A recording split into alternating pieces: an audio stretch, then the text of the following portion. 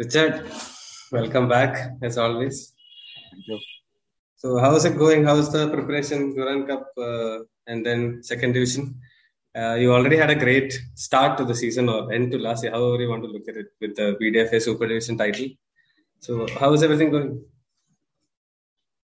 Now going okay. Firstly, after the BDFA league, we had a big squad churn. We had to see a lot of players leave and a lot of new faces come in. And big aspect of what happened in the BDFA was we identified a few gaps where we had to address. So it gave us a big opportunity over the course of the season to see where exactly we lacked. And there was a break in April as well, and they announced the other lockdown. So during that time, we had to make some tough decisions in terms of not seeing certain players continue with us and also pursuing certain targets.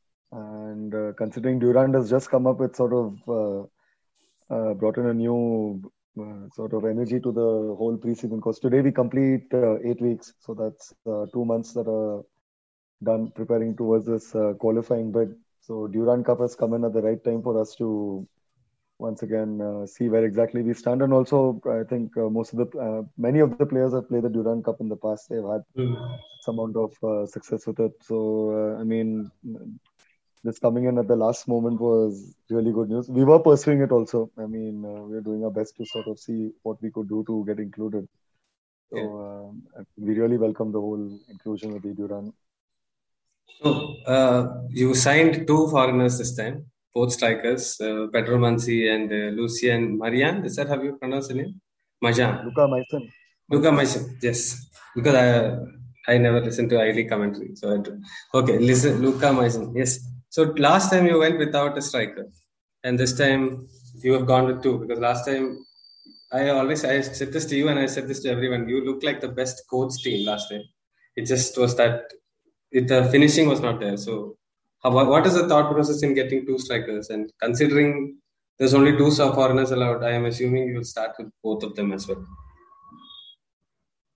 Yeah, both are definitely to start as long as they're available. Just keeping in mind injuries, suspensions, and any illnesses and things. So as long as they're available, they are sure to start.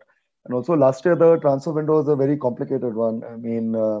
We could only pick the players who were already in India. We couldn't really import anybody from overseas because of the whole visa and other aspects of it that were happening. So that dynamic was a little bit of a challenge to manage, and we managed to get the players that we did. I think Robert and Opoku worked with the plan and gave us what we wanted. But I think, like you rightly identified, the scoring touch and other aspects were lacking. I mean, we created a lot of chances, and all those stats that make a team look good and what it may be. But and the other aspect also is that we had seen with what happens when you have just a lone foreigner up front. He attracts a lot of the defensive attention, and having two up front, it changes the dynamic a bit. It helps us.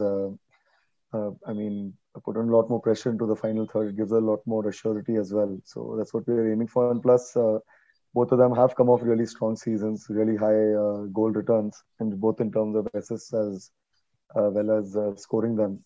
Pedro Manzi's record speaks for himself, and even Luca did really well for Churchill, kept them relevant in the title chase. So we've got two really strong personalities, and fact that they were available, we had to pursue them. It's sort of giving us a lot of confidence to build the season around them, as well as some really, really talented Indian players. Yeah, and there is also this thing, right? When you look at the team, most of them are so used to playing against one striker, and you have the chance now to play two. I don't know if you're going to play up two. You don't have to say all that, two up, one behind, whatever it may be. They're generally not used to playing against two strikers, especially two foreign strikers. Is that going to be something that is probably in your favor, or does the fact that you will have to sit with the Indian midfield and backline sort of negate that, or cancel that? Difficult to say, because even Bhawanipur last season they had signed two strikers. That was Philip Adja and Chroma. Chroma tested positive, so he couldn't feature. So we really didn't see that play out in last season's qualifiers. That was somebody who played with two foreigners up front. So the dynamic really wasn't seen. I think maybe would have changed their fortunes as well had both of them been available. So Not being used to do so, I'm sure teams. One thing is your whatever tactics you have when you ask playing parallel or off each other or one front, one behind. Your tactics remain a secret for just the first 90 minutes that you play. After that, you're exposed, right? People have watched you, then they try and figure you out, and it's just that we have to be successful with what we're trying to do and just control all the processes and work hard towards getting the outcomes that we want. So it's just about imposing ourselves with how exactly we want to play. So asking you generally about coaching, right? Coaching, especially at the time of COVID, and there are so many uncertainties, and there is always the fact that someone might test positive, and you're always concerned about all these things, and there is constant changing in the narrative and the information that we are getting, new variants, old variants. This is the problem, that is the problem. So, how do you deal with all this on one side and focus on coaching on the other? One is the squad composition. We've tried our best to get pairings everywhere. That is, I think any squad is built around those ideals, right? One is you get one person who's an out and out expert, like one trick pony who does his one job really, really well. To back it up, we get the players who are a bit more versatile, can play central of the pitch, can play in wide areas, guys who can play centrally in midfield and then wide and on the wings. Same person, different attributes. Uh, I think most of the coaches around the world have accepted that. This whole COVID situation is not under control.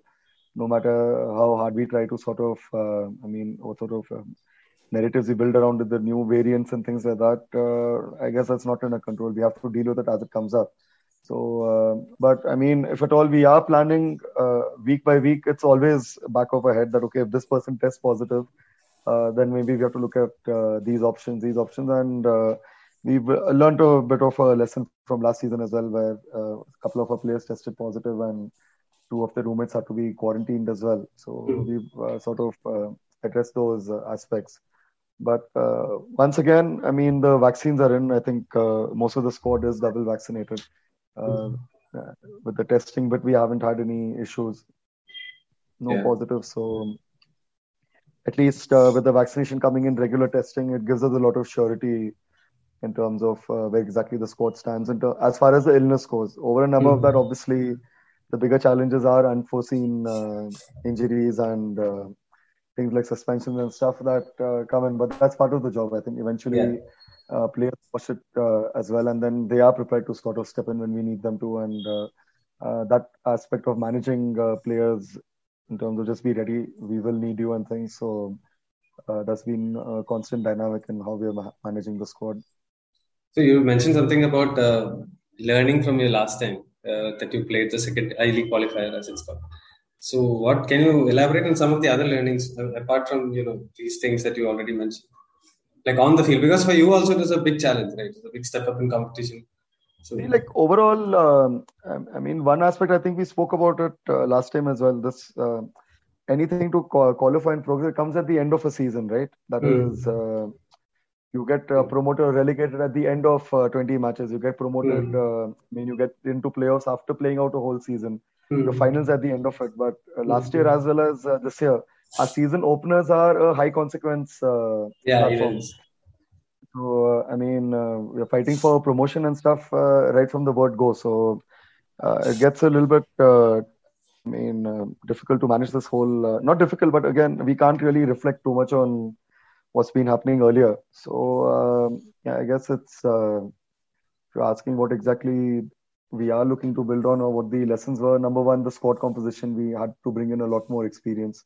We had a young squad over there, and again we brought in players with a lot more playing minutes at the higher level. That is the ISL and I-League guys who've seen that, guys who've had a lot more championship winning experience, know what it's like to be around winning dressing rooms, and that's what we've prioritized a lot more. Even when you look at the squad that played the BDFA League, we've looked to upgrade on just the characters that are there in the team. So can I ask you about that goal, that high consequences volley that was scored in the Super Division, last minute? Which one? There was a last minute volley, right? That happened in the Super Division. Yeah. So what was the emotions there? Because this Super Division was great. Like I was there towards the last. Earlier part I wasn't there, but attended all the games in the last maybe 1 week or 10 days or whatever. And all of these games are really high consequences, and you had conceded the goal, and then to go and score at the other end with that. That was a goal. That was one of the best goals I've seen in live at the stadium. So, what was the emotions after that? And then you can also talk about the other goal, which came when you actually won the title, the header that happened. So, what were the emotions going on at this time? Because these are moments that defined your season. No, one is the game before that was a loss, right? And we started off the season wanting to win the local title. And BDFA League, what happens is it's all okay till the top two meet, right? Because everybody comes in there with a high win percentage. That is, it depends on number two, 1, 2, and 3 losing to each other. That decides the table. I mean, what happens between the top 3 rather than what happens at the bottom. So dropping points against Kickstart left.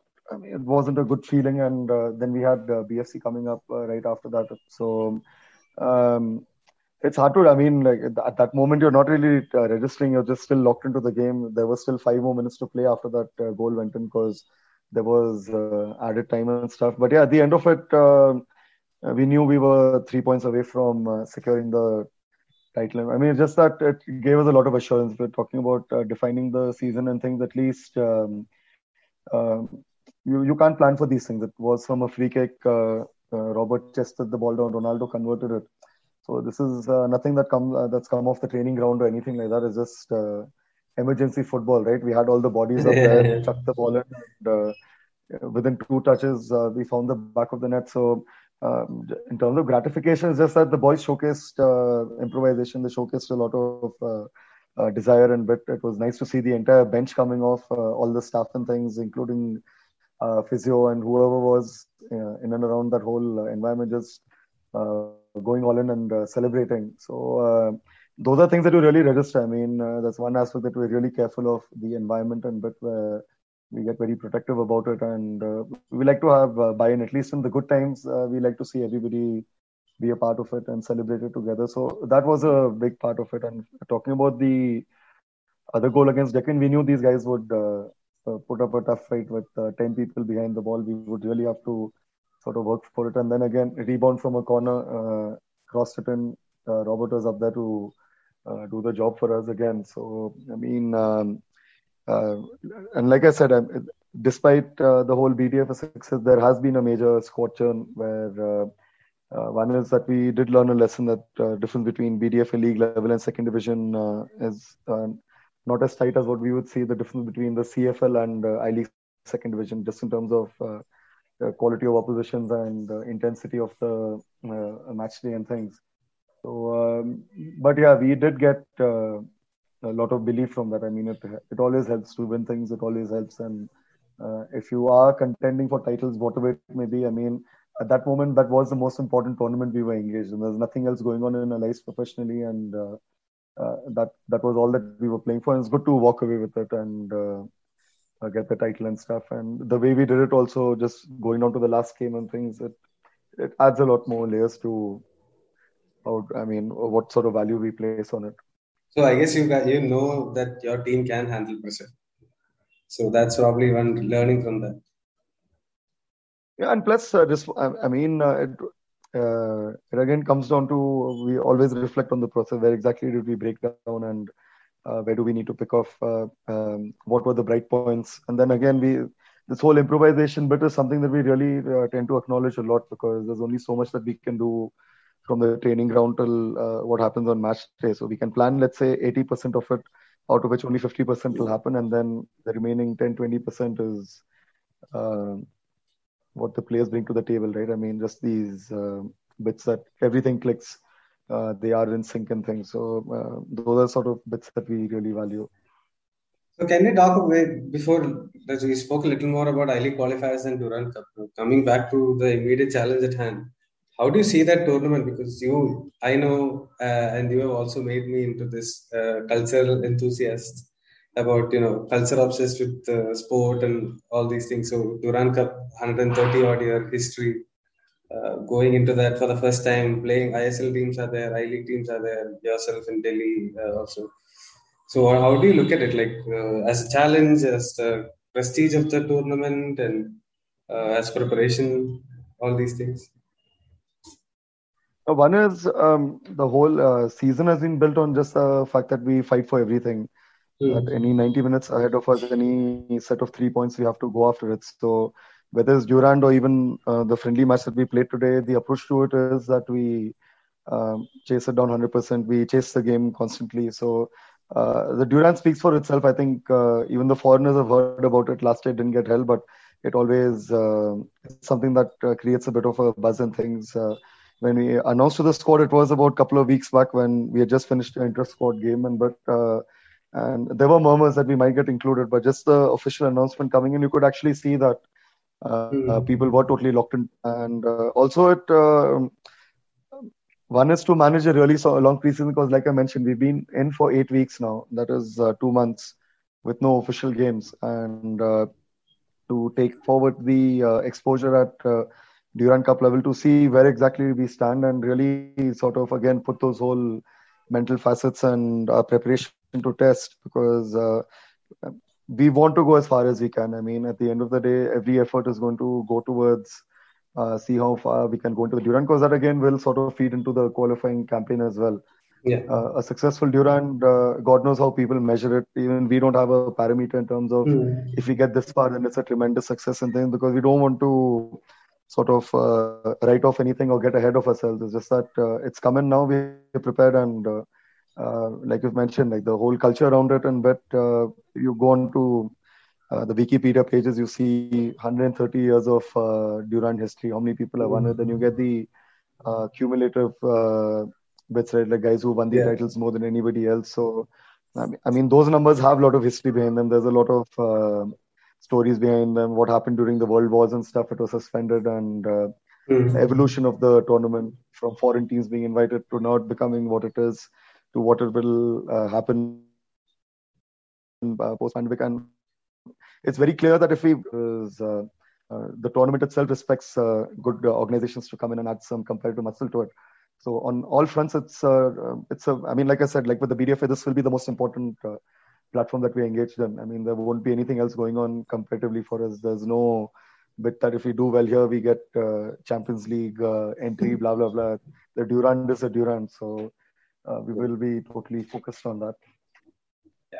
So you will be playing Kerala Blasters, Delhi, and the Navy team. So with the group, right? That's a group. No, that's not a group. Our group is CRPF, Air Force, and these guys. Oh, sorry, that is the Bengaluru FC group. Sorry. That's yeah. I mean, I'll edit this part out. I don't want to, you know. But yeah, so how do you so how do you see that the challenge? At least that three matches are so confirmed, because you've been doing 8 weeks. It is about time that you probably would, like any elsewhere, if they start preseason, 8 weeks is what they look like to start the season. Yeah. So it was about time that you wanted to start competitive games. I mean, you can play friendlies, but competitive games is something different. Yeah, totally. Came at the right time for you as well. Yeah. Yeah. And plus, I mean, it's a good. I mean, it's a really strong group because we have the Delhi champions, we have the Punjab champions, and a team that made it to the playoff stages in the I League. Mohammedan has been very active in the transfer window, so the game on the 14th is something that everybody is looking forward to. But we have to overcome the obstacles that CRPF and Air Force will post on us, and they've disturbed teams like Delhi FC and Garhwal in the Delhi League, which was grueling. I mean, they were playing a game every other day in peak heat, and there was rain, it was a slushy ground and whatnot. So at least in terms of character and intensity, we know that the Air Force team won't lack in any of those. And plus CRPF team as well. I mean, we've seen a few games of theirs. So now we need to figure out what best we will do to beat them and get the first 6 points and take it game by game after that. So yeah, it would be fantastic to top the group. That's the aim. And then see what happens once that aim is fulfilled. Yeah. So now moving slightly away from football, we are both into this conspiracy thing.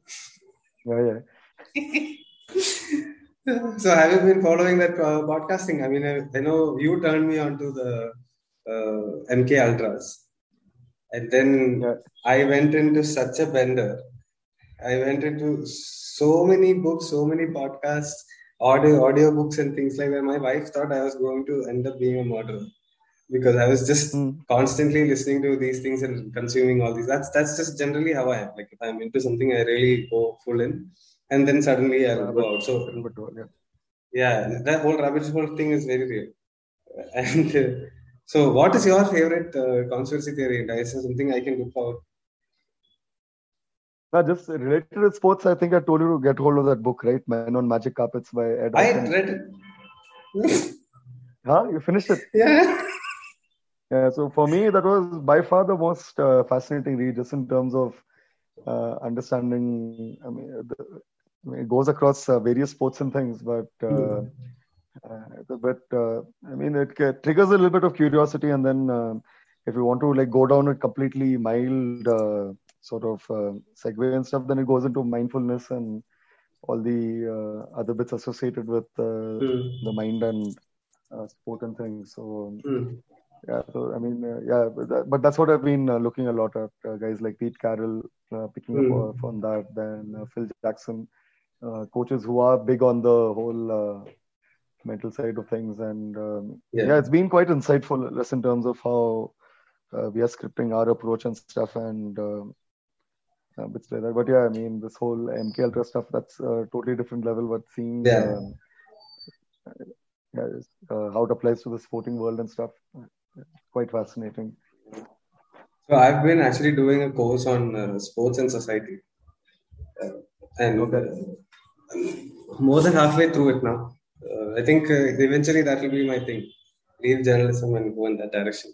That's my plan. Like to culture and all these education things. That'll be good if you can It's convince some government to sort of buy into sporting culture, then the results will come, yeah. rather than Seriously, I just was just building a. it's insane. Like the things that they teach and how society reacts and through from the Victorian era and now to now, the dramatic changes that has gone through in multiple countries and how culturally sport is adopted by certain countries that sort of transforms into their own, like football with, let's say, football with Brazil, how the Brazil approaches it and Europeans approach it, or Asians, Japan approaches it. From in an Indian standpoint, Very do you different. see any Yeah. differences in culture? Like I was doing some reading into this also, how Kerala observes football or sort of imbibes with the culture of football. Goa and Northeast, whole other thing. Kolkata again, a whole other thing. Punjab as well, but I don't know what the football culture is there. But generally, is there anything that you can shed some light on? Like how India is so massive, right? We can't have one style of football. That's just a myth. Like even Yeah. Spain doesn't play tiki taka. So, do you have any insights into that? It's been a while since I've sort of broken it all down. But yeah, I mean, states that have a very obvious bias towards the game and prioritize it, and but you see that scattered across the country. One is the Northeast. Again, the Northeast is not exactly Yeah, one region, as a lot of people think. It's yeah. eight different states that have their own sub identities, subcultures, and even within the states, again, if you break down Manipur, you speak to the guys there, they'll tell Mm, you guys from Ukhrul have this thing about showboating, and guys from the plains mm, and all of that. They explain it quite well. Then again, difference between Goans, you ask them, they say you can just tell a player from South Goa when you watch him play. I mean, mm. those, but then I'm sure Kerala haven't interacted so much over there, but I'm sure you guys also have your whole bit about a player from the hills, or players from Malappuram, or players from Mm. more of the city side, and bits like that. I mean, it's quite easy to identify, and even Bangalore has its really strong football culture right from Yeah. the towns and stuff like that. I mean, the fact is you can't replicate it. I mean, minute you um, it's all come up organically, right? I mean, just Bangalore's football culture, there's a very strong organic build to it, as well as what's happened in Kerala and stuff. We really need to get down to the history, how the what sort Mm. of successes brought them towards the game. Why isn't cricket as popular? How come they haven't caught on to that whole sort of bait that cricket sort of brings across? What is it that attracts them? And I think this whole Copa America bit as well, right? Recently, I mean, Hmm. Argentina fans, Yeah. I mean, our neighbors, Bangladesh fans, and then you saw people in streets of Calcutta, many parts of Kerala, and things celebrating it as dramatically as guys in Argentina itself. I mean, you had cars and people had painted their houses and all Yeah. sorts just to celebrate Messi's first international title. I didn't lag far behind, but it's just that Hmm. so many things linked to it. And when you spoke about style of play and things, exactly that. I mean, we have parts of Bangalore that identify themselves as the Brazil of Bangalore, and then you have a different approach to things in different parts of the city. There's a Pele statue right here in Gothampur, Gautam, right? yeah. And plus, I think big parts of Kerala and Goa identifying themselves with the Portuguese style, whatever it may be. Because again, when you go down there and break it down, even people there, I mean, people in those countries itself can't really tell you what exactly the football aesthetics or ideals are. So, but yeah, I mean, to keep culture alive also is a massive effort, and I think these states have done it better because we hear so many of these stories about Chennai having a really good football culture at one point in time. The Chennai League Hmm. being the third oldest domestic league in Asia or the world, something along those lines. But somehow that hasn't sustained because the people who carried those stories, carried the legacy, started going away. They didn't pass them on. Then the competition started to dry up, and then you speak to people in the Bombay football scene, you get similar stories. And then Hmm. the surprising bits are places like Kolhapur. You go to Belgaum, you go to smaller towns in Mizoram and Manipur and stuff. There you suddenly see, or even Bengal for that matter, for games that are totally unheard of, you have thousands and thousands of people coming there and watching and cheering them on. So something over there is going right. It might not be productive in terms of your sporting output. It's not producing your world stars. It's not really contributing so much to the national team. But at least in terms of people coming out there, giving 2 hours of the day in the stands just to watch a bunch of guys fight it out. That's culture then. I mean, it becomes a part of you, right? Whether you, because very difficult to explain the fanfare that happens in the lower divisions in England, where again you have 35, 40,000 people show up in Hmm. championship and League One, League Two, and thing. But that's culture, right? You can't help it. Which team you support, which team you're brought into and stuff.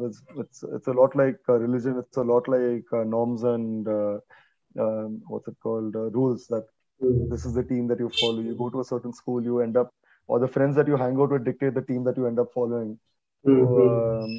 you need to be part of it. Culture is something that sort of sucks you in, and then you sort of get completely absorbed by it, and then you become a part of it. I mean, without realizing it, it's very much a part of it. And then you pass on your ideals, right? Then it Yeah. sort of continues from you. So, like you mentioned, those regions just now within India, that's exactly what's happening, and hope it sort of strengthens now Hmm. for whatever reason. Maybe cricket doesn't get a stranglehold over there as well, and also other sports. I mean, not just football, but also like I mean, there's certain parts that play volleyball more than any other part of the country. It's very difficult for us to understand. Bangalore Hmm. has that extreme frisbee culture. You have a few hundred people who meet and just throw frisbee around. For me, it's difficult to grasp what exactly the whole lore is, but it is what it is, right? I mean, Yeah. to the outsider, you'll never be able to grasp what exactly these people going mad about and how where do they find the time to do this with. So, and something like I can't associate with the cricket culture because uh, Hmm. it's something beyond my, let's say, there's no emotional connect as such. So, it's very Hmm. difficult to understand or explain. So, yeah, it all Yeah. comes down to that. I mean, it's a very, very personal thing, this whole sport culture. It's insane. Like recently, we had the Olympics that ended, and we won 7 medals, and everybody went. I mean, great achievement, sure. Why not? Especially Neeraj to get the gold medal to perform on the day. He was not favorite. Like the favorite guy, absolutely tanked that day. Whatever reason, injury or not feeling it. So that was all great. But subsequently, if you see the entire Olympic contingent who did well went and played in Diamond League the last 2 3 days, and in India we are still felicitating them. And Neeraj had to, he fell sick twice because of all the felicitations and things. So it's just unbelievable what we have to, uh, like, we can't rest on our laurels. No? There is a thing also. They say, oh, we've done this, so next time will be better. There is no guarantee to that. There is no support and cultural support to that also. I feel, I don't know. No, It's one just. is what you mentioned. At least it sets a baseline. Now, if you Hmm. want to really outdo PV Sindhu in the future, you have to win a gold because Yeah. equaling her has already been done. So at Yeah. least we have a baseline now. Our baseline now is 7 medals at the Olympics. And Hmm. hopefully somebody takes the lead rather than again building a national javelin throw institute or something like that. You get a lot of these guys who are responsible for the results that Neeraj has secured. Hmm. Hmm. Maybe Hmm. the knowledge from the nutritionists, the knowledge from the coaching staff, the knowledge from people who put this whole thing together. JSW's institute in Bellary had a huge role to play in it. Hmm. Hmm. So we need to understand what exactly it is that got them to identify Neeraj. I mean, obviously, Neeraj at some point in time he started standing out from the crowd, as in he wasn't born with a javelin in his hand. But Hmm. what exactly brought him to the sport? At what age? Then again, the genetic disposition, just the whole fast twitch muscles, whatever it is. I mean, you need to be a really explosive athlete Hmm. to chuck a object that far. So Yeah. all those factors. I mean, I hope those things sustain and those things are highlighted rather than what's happening with him and sort of questions that he gets asked on Oh those yeah. TV interviews about what food does he enjoy, does he have a girlfriend, and do you like chart and all those things. I mean, interview the people behind the scenes. I mean, interview his coaches, interview the people who Hmm. funded him, supported him, and also, I mean, try and understand. Like Mirabai Chanu, there's a really nice bit in the Hindu the other day where Hmm. they spoke about how in the I think late 80s, I'd shared that bit on Twitter, just that talking about how the coach had set up a weightlifting sort of platform in his house, and Hmm. these girls would come there and practice at the coach's Hmm. house. I mean, it was a makeshift facility and things. And this was the first generation of powerlifters in Manipur, all women. But she Hmm. had a bunch of idols to pick up for, and that's what gave you Mirabai Chanu's results, right? It's not that Hmm. she fell out of the sky and these people supported her and things like that. I mean, it's been, let's say, 20, 30 years of trial and error, and then you get the result. But Hmm. I'm saying we can reduce the trial and error by understanding and documenting it and sort of removing all the noise and excess baggage from it, as in streamlining your cultural pathway, as in how do we bring in more girls into the sport. There is a social taboo towards weights and powerlifting and women and them becoming too big, bulky, whatever it is. I mean, you might see a lot more girls get into badminton thanks to PV Sindhu and Saina Nehwal and what happened with the whole tennis drive and stuff. But what Hmm. happened with Mirabai Chanu is a very microculture phenomenon, as in we need to understand what brought her to the sport. And then when you dig down a bit deeper, you realize that there always has been a strong culture of this amongst the women in Manipur, which is what gives you all this. They don't, this whole bit of fighting and all of that. I mean, there's a contingent that's come out of the Northeast that's fascinating because if you look at the facilities where they grew up in, right until they left for the Olympics, there's nothing to write home over. And that's not the most important. I think that's other aspect of culture that Hmm. we understand. It's not really having these world-class facilities and foreign coaches and stuff. The kids need to grow up in a certain mindset and framework of expectations and standards and stuff that give you these winners. And if that goes missing, then no amount of funding and stuff can replicate, let's say, this 7 medal drive that we've had recently. Because Hmm. Abhinav Bindra is a self-funded athlete, from whatever I understand. I could be completely He is. wrong and He is largely. bit like that, but I think he had a range. So Sania Mirza's whatever fame that she accomplished, it cannot be replicated as a result of culture. So, Hmm. I mean, even PV Sindhu's, but how do you ensure that two sporting parents come together and give an offspring like PV Sindhu, who has the height, the athletic Hmm. disposition, all of these factors, right? It's a lot of things that come together to give you a champion because these are like one in a billion, 1 in a million Yeah. athletes, depending on which sort of country population you come from. So, but again, like if you keep these cultural links in place, the right person, the right athlete, the right process, the right coaches come together to give you constant and repeatable success rather than Hmm. us only noticing them at the podium. As in, half of these guys we wouldn't know have they not made it to the podium. I mean, I think that aspect, if we can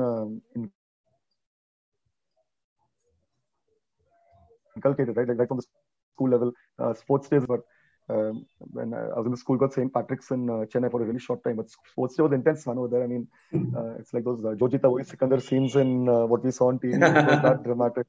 And you had all the other Jesuit schools come in and solid competition. I mean, they would train year Hmm. round. Our athletes over there And they were, I mean, just in terms of the work ethic and all that went behind inter-school competition, that was really intense. So it could be going on. I mean, you speak to a lot of Delhi cricketers, they'll tell you how intense inter-school cricket was in Delhi when they were growing up. That's sort of dying off now. Everything's become academy and net practice and all of that, and same scenes in Bombay as well. So, I mean, football also, you speak to guys who played in the 80s and mid 90s, they constantly tell you about amount of games that they played and limitations set by the AFL by giving them coupons and whatnot. Because there was something to compete for. There were a lot more trophies and things, and we need to revive all of that. I mean, without competition, all of these processes that I spoke about, nutrition, blah, blah, blah. I mean, if I ask you or any of, or most of the sports journalists, again, it's too much to cover, but we have no idea who our best high jumper is, who our best long jumper is, who's our, I mean, that contingent, as in what got them there. Do we have an understanding? But you look at the US sporting teams and they send hundreds of athletes, and all of them are, the pathway is well documented. The school system really works for them, and none of it is central government funding, from what I understand. They need to generate their own sponsors and bring the funding in. For Olympic sport, yes, definitely. Yeah.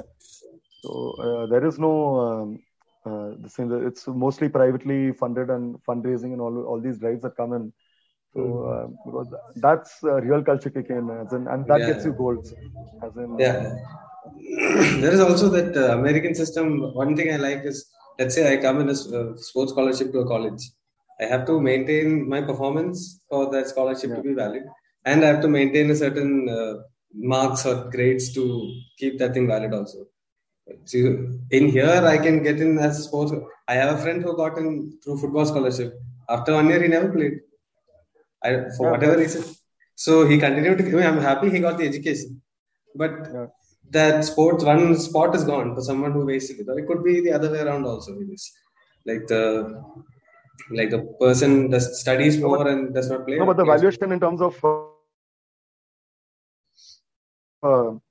I think the whole competition factor also sort of drained away, right? I mean, inter-college rivalries aren't what it used to be. Inter-university games aren't as intense as they used to be. So if there's not enough weightage to secure the national championship for university or college to prove that you're the best college team. In US, you look at how intense that whole competition is. As in that NCAA division. Yellow ball, orange ball, and all is massive.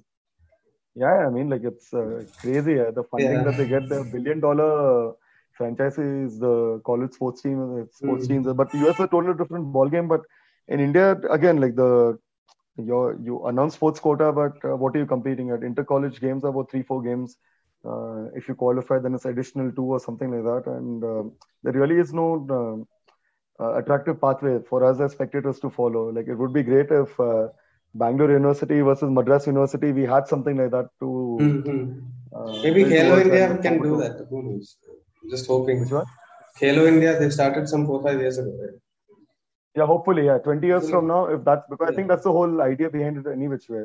That is, you make it as intense and attractive as what the US sporting culture is. So, but it'll take time though. It won't happen. It'll take time, That's what somebody is asking me, and I was like, no, I mean, whether it's a good thing or a bad thing. I was like, I don't know, because it's too like it's only been 5 years. If 15 years later or 20 years later, we'll see if it is a good thing or a bad thing. I just wanted to pick your brain about one more thing. So I was thinking of writing something on women's sport, but loosely based on Indian women's team, like cricket team or maybe probably football team, because that's more my comfort zone. So while going through that studies that I was doing, he was talking about the challenges for a women's team. Because generally, women's individuals are more successful than team sports, or more popular. Like a tennis or a badminton is more popular than football or any other such sport, even worldwide. So one is obviously the fact that they have personalities and history. Like tennis had a women's team since the 70s. I mean, women's WTA since the 70s, or a version of WTA since that time, and had great individual characters who stood up for things. Navratilova and Billie Jean King from that time onwards. So to build that culture of strong women playing, that's fair enough. And there are other sports like figure skating and gymnastics where women are probably more famous than the men who do this.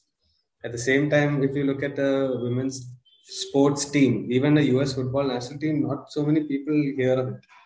are following it as such, because despite their insane success, they've started late. Women obviously started late because of all the historical and cultural significant issues that they were going through, from whatever till the second wave of feminism in the 60s. So they had a late start, and the team sports have lagged behind because maybe traditional narratives, it takes time to set in. There is no Celtic versus Rangers in women's game, or East Bengal versus Mohan Bagan in women's game. So when you look at the Indian team or situation in India now, for the women's teams, cricket, football, whatever it may be, uh, how long do you think it will take, and what do we do? Like, do we have to create narratives for them? Because uh, ISL tried to do that for ISL teams with the Maha Derby and the Steel Derby, did not really work as such. So you can't create derbies also. So what do you do? You're asking in terms of writers like you covering it and obviously having a overt passion towards women's sports and things, and what narratives can you build? I mean, the word narrative itself is hyping the truth, right? I mean, you try to add layers of it to make it interesting for people to buy in and maybe get their eyeballs, or at least a whiff of attention where they might think twice, okay, oh, this is happening, maybe I should make some time for it. But I think repetition of competition, repetition of platforms, repetition of I mean, just these athletes getting some sort of exposure. So if the women's season is played across more tournaments or maybe a longer league in places that are open to inviting them. So it'll be great if a place like Manipur hosts women's national championship with these clubs, as in rather than having just the IWL. I mean, I'm nobody to suggest what the structure should be, but the number of games they play, if it can be scattered, I mean, not one entity like the AFF taking charge of just at one league, but if somebody comes forward, like let's say another state league comes forward, says that I want to invite all the teams here, I want to do a President's Cup, I want to do a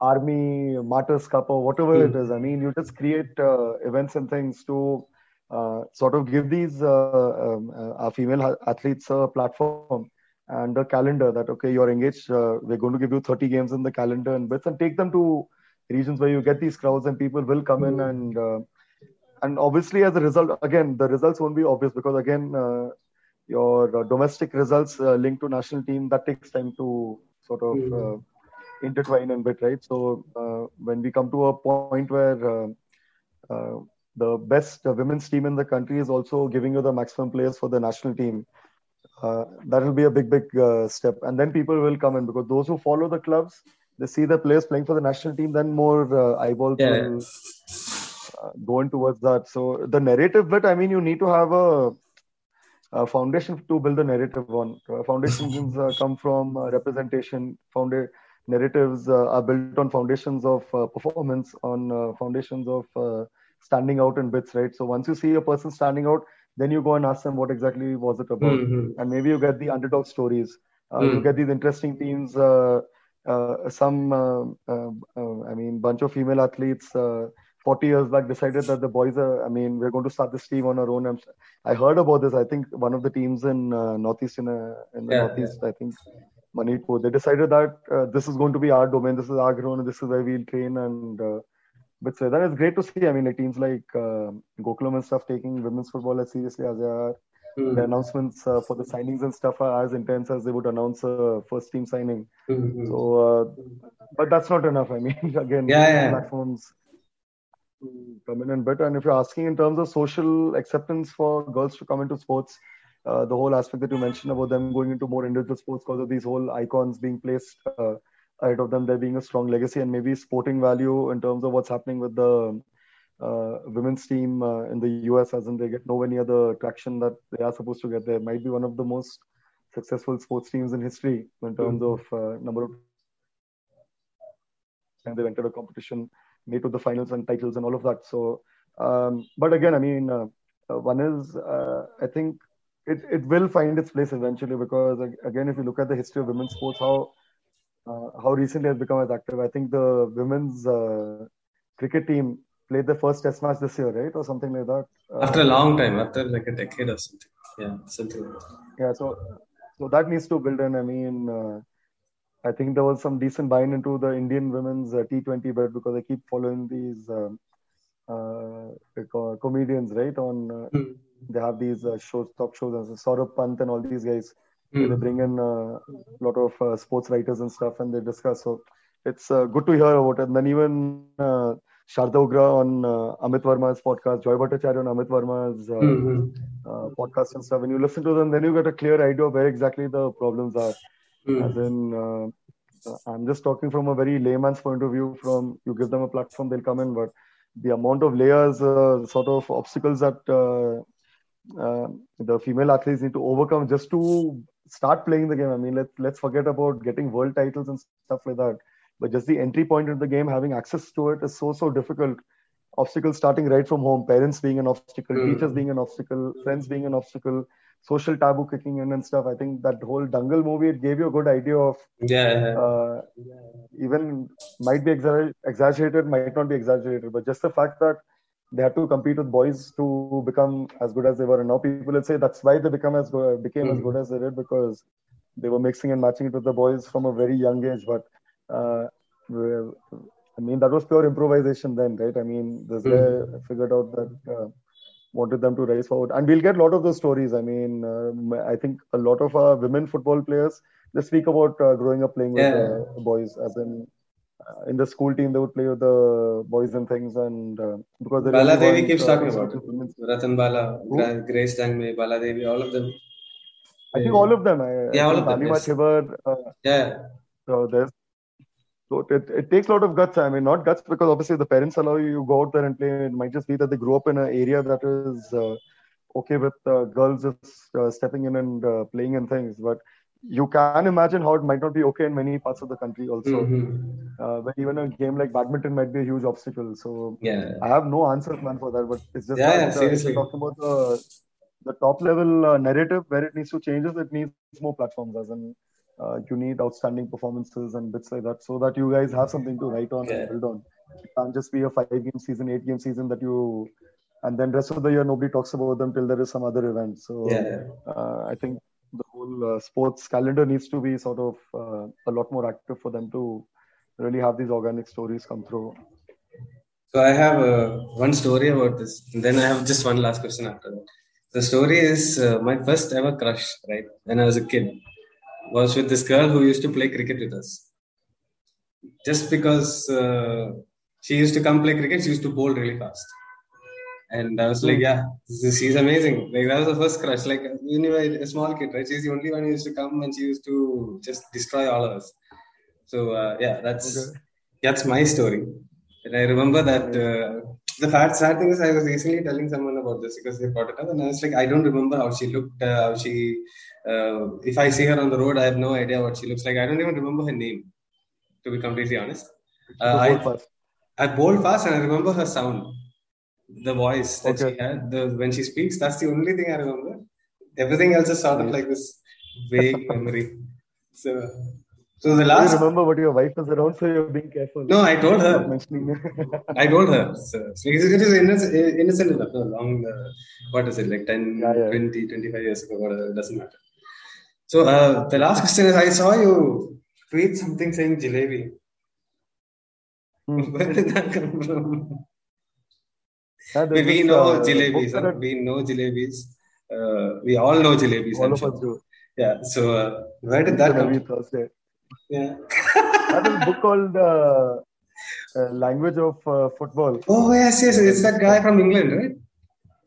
Yeah. He's written Parallel and all from Kerala. No. It's called Do You Speak Football by Tom Williams. Yeah. So I think there's something from Kerala. There's a nice one from Goa as well. But the jalebi thing, I figured is pan-India, as in everybody understands. Where the Goan one was too specific to Goa and the Kerala one was a bit too specific to Kerala. But it was nice to see that somebody's dedicated publication space for that. Crazy. We have another one in Kerala called Hanuman Gear.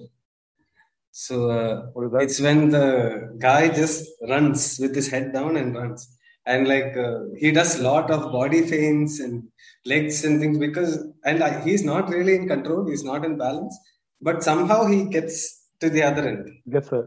Yeah. So we had a friend who does that. We used to call him Hanuman Gear, and then run. and then he just put his head down and did it. So Let's go. Yeah. So yes, I mean, next time I'll maybe do it. Sometimes they continue without the ball also. It gets plucked off their feet, they're still going. Yeah. Because I always wonder. So there are times when you get stuck in the corner, right? And then if you have to twist and turn, the moment I get out of it, I'm really tired because of the effort that you have to put in with your body movement and all those. I keep asking, like, how are you able to do this like some 15 times in a row? Insane athlete. And he was slightly chubby also. So I think he used his width very well to shield in between and things. But Hanuman gear, that's what he used to tell him. Like, if we couldn't pass out of the back, like, just go, man, Hanuman gear, go. So yeah, that's maybe something I should tell Tom Karen to add to the vocabulary there. I'll check if it's there. Probably not. It's like probably a very small thing. Like maybe we came up with it. One second, I'll just tell you. So they have one for each country, right? So it's easy to. Oh yeah. Spiral is that dribbler, normal quick winger who dribbles. I think it should. Because it's a fish that we have. It's the small fast fish. With snakehead. Yeah. A paral mean is a small freshwater fish found in the backwaters of Kerala.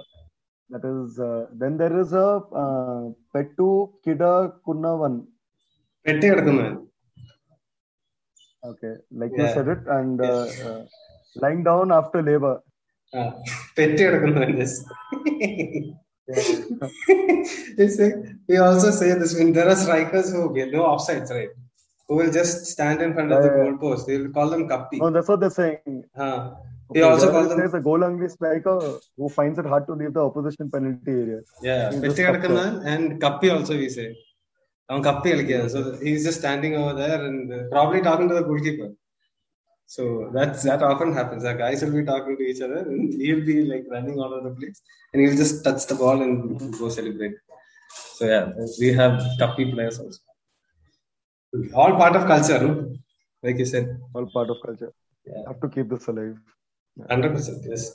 Okay, anyway, thank you so much, Richard, for your time. And it's always great catching up with you. Same here.